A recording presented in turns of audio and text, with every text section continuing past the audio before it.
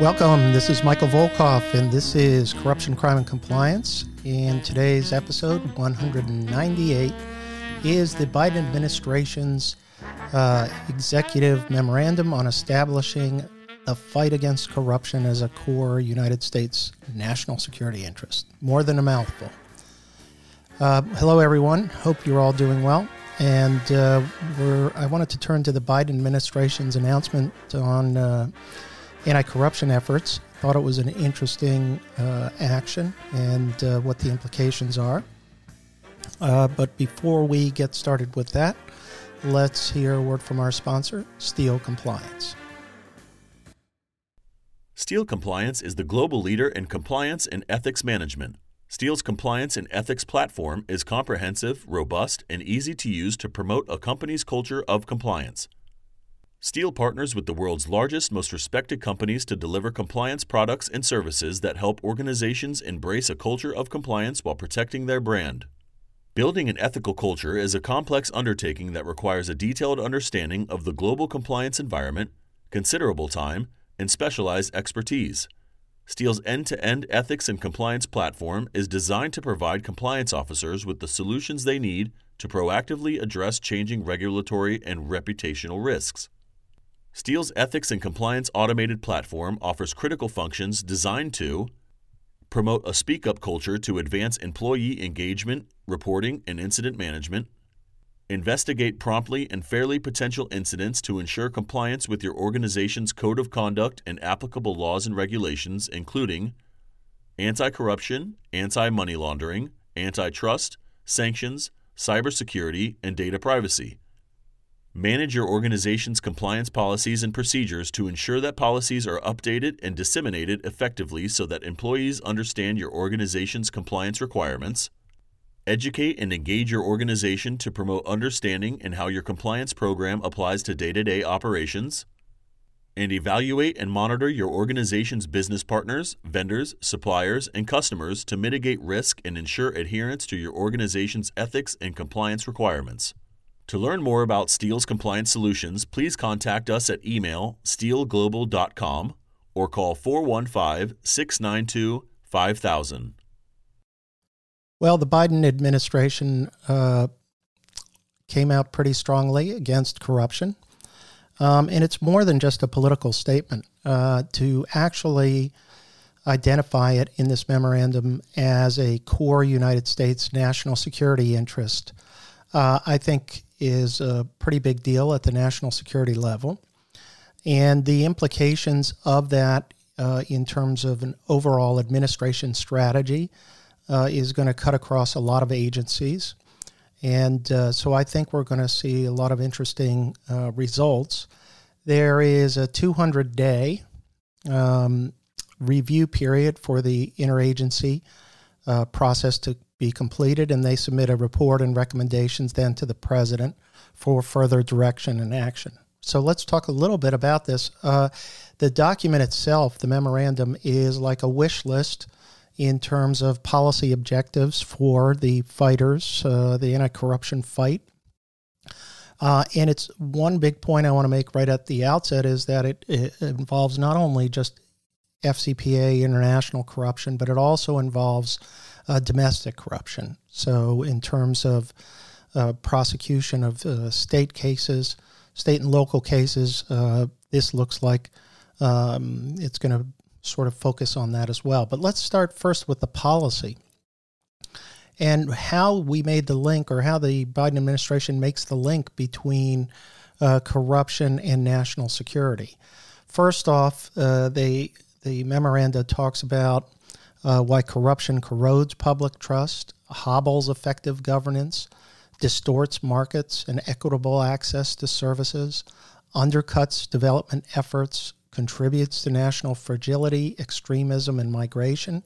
And that point goes back to 2001 when the Bush administration pushed anti-corruption enforcement as a result of 9/11.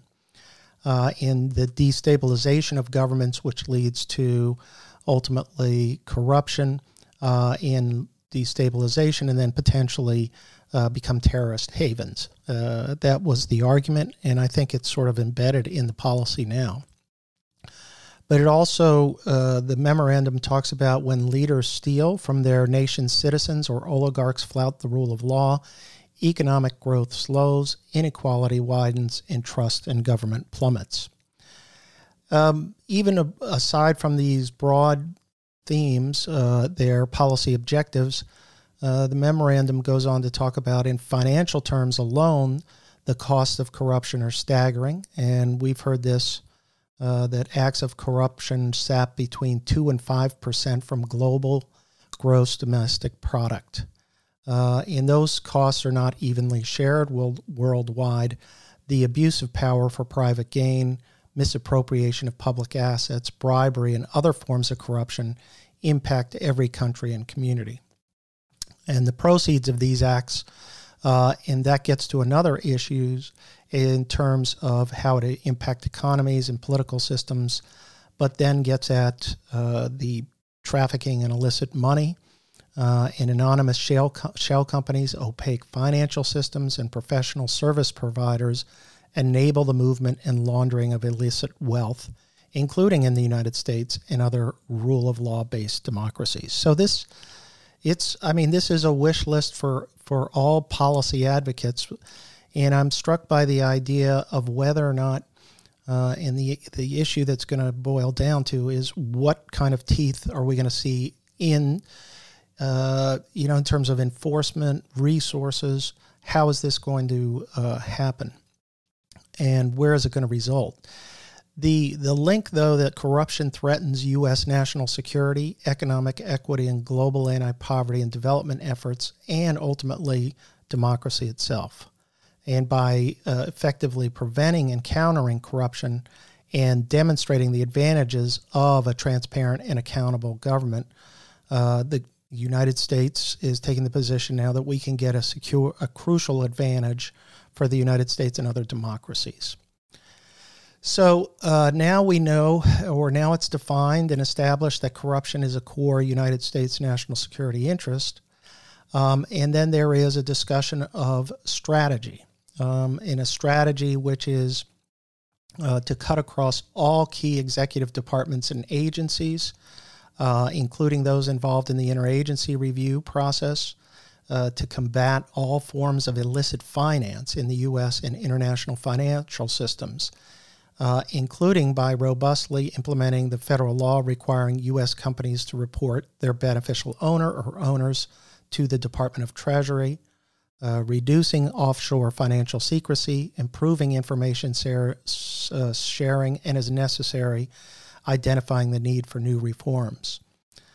Also, another sort of objective here is to hold accountable corrupt individuals, transnational criminal organizations, and their facilitators by identifying, freezing, and recovering stolen assets through increased information sharing and intelligence collection and analysis, criminal or civil enforcement actions, sanctions, and attempts to return recovered assets for the benefit of citizens harmed by corruption.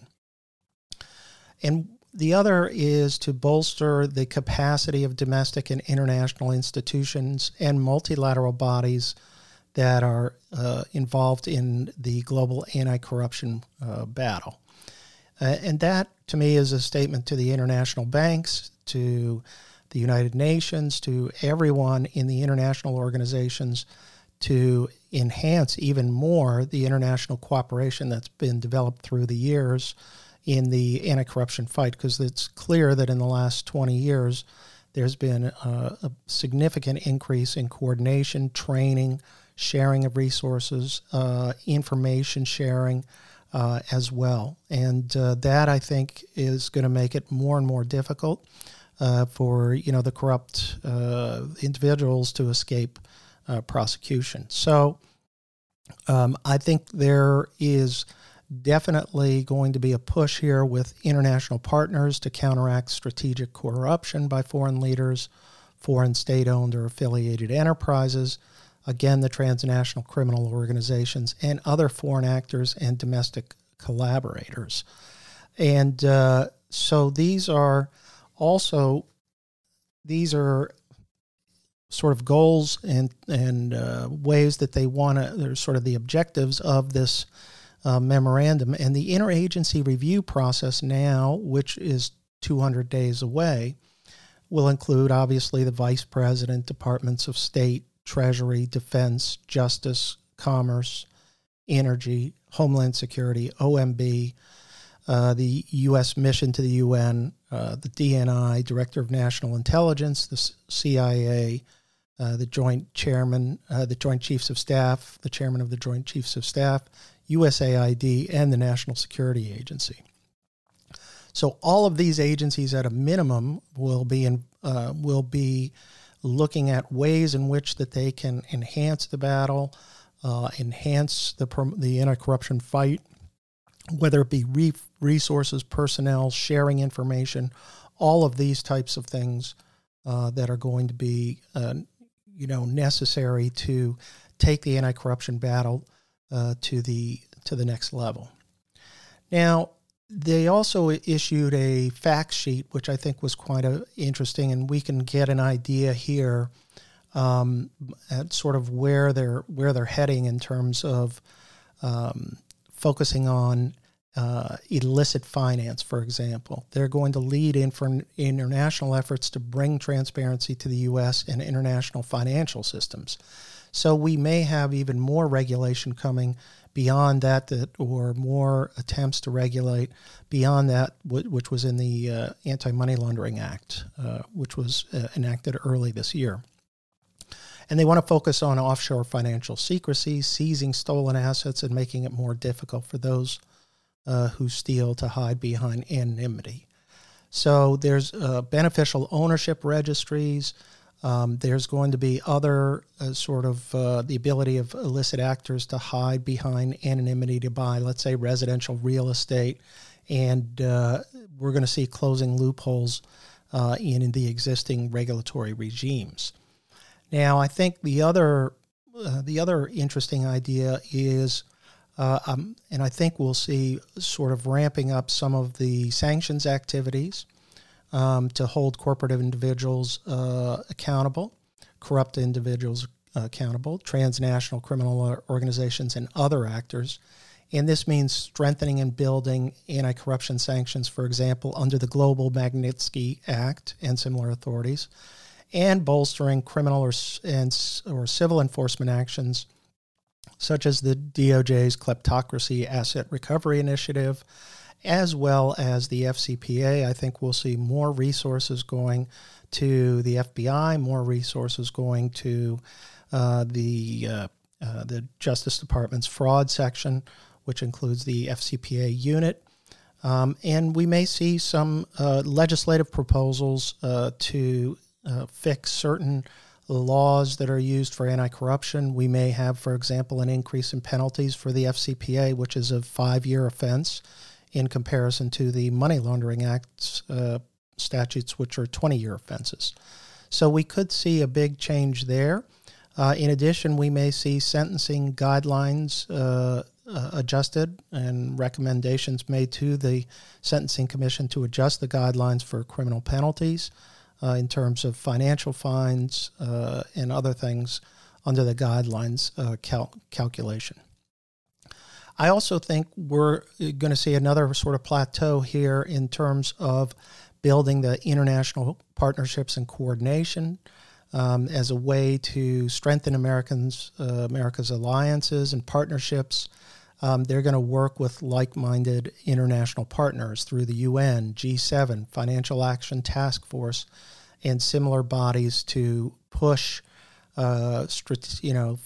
fighting strategic corruption emanating from autocratic and kleptocratic governments, foreign state-owned or affiliated enterprises, and, of course, transnational criminal organizations. So that may be another part to this as well. Now, interestingly, we had the G7 meeting this weekend, and just released late today was a statement with regard to the G7 to announce joint actions on forced labor and global supply chains, anti-corruption, and ransomware. But the commitment on corruption is that the statement that was issued indicated that obviously supporting President Biden's efforts to curb corruption, which was a core U.S. national interest, and corruption, and the G7 members were urged to do more to stop the flow of funds into untraceable accounts obscured by shell companies or in real estate, and that the G7 partners resolved to taking more meaningful actions to combat corruption, such as tackling the misuse of shell companies, limiting the ability of bad actors to launder dirty money in real estate purchases, improving corruption-related information sharing, and reforming foreign assistance to focus on anti-corruption as a cross-cutting priority. So this, again, is another statement that shows the G7 members, at least, are going to make an additional effort here. And I think we're going to see pretty quickly some, ramping up of enforcement in this area, legislative proposals, as well as, additional resources. And I think the Department of Treasury is going to play a big role with regard to sanctions and AML enforcement and the regulations that are coming out relating to the Anti-Money Laundering Act and beneficial ownership. These are all issues to watch for, but all in all, an interesting development. And, as everybody says, look, it looks good on paper. Let's just see in practice what it turns into. Anyway, well, thanks for listening today. Just wanted to give a quick update on that. Hope you all are doing well. Have a great week, and we'll talk to you next week. Thanks again for listening to Corruption, Crime, and Compliance. Please subscribe to the podcast series. The Volkov Law Group believes that every company should have a robust ethics and compliance program. Experience and research show that ethical companies are better performers in the global marketplace. You can learn more about the legal and compliance services we offer at our website, www.volkovlaw.com. You can also follow our award-winning blog, Corruption, Crime, and Compliance, and our podcast series. You can contact Michael Volkov at his email address, mvolkov@volkovlaw.com.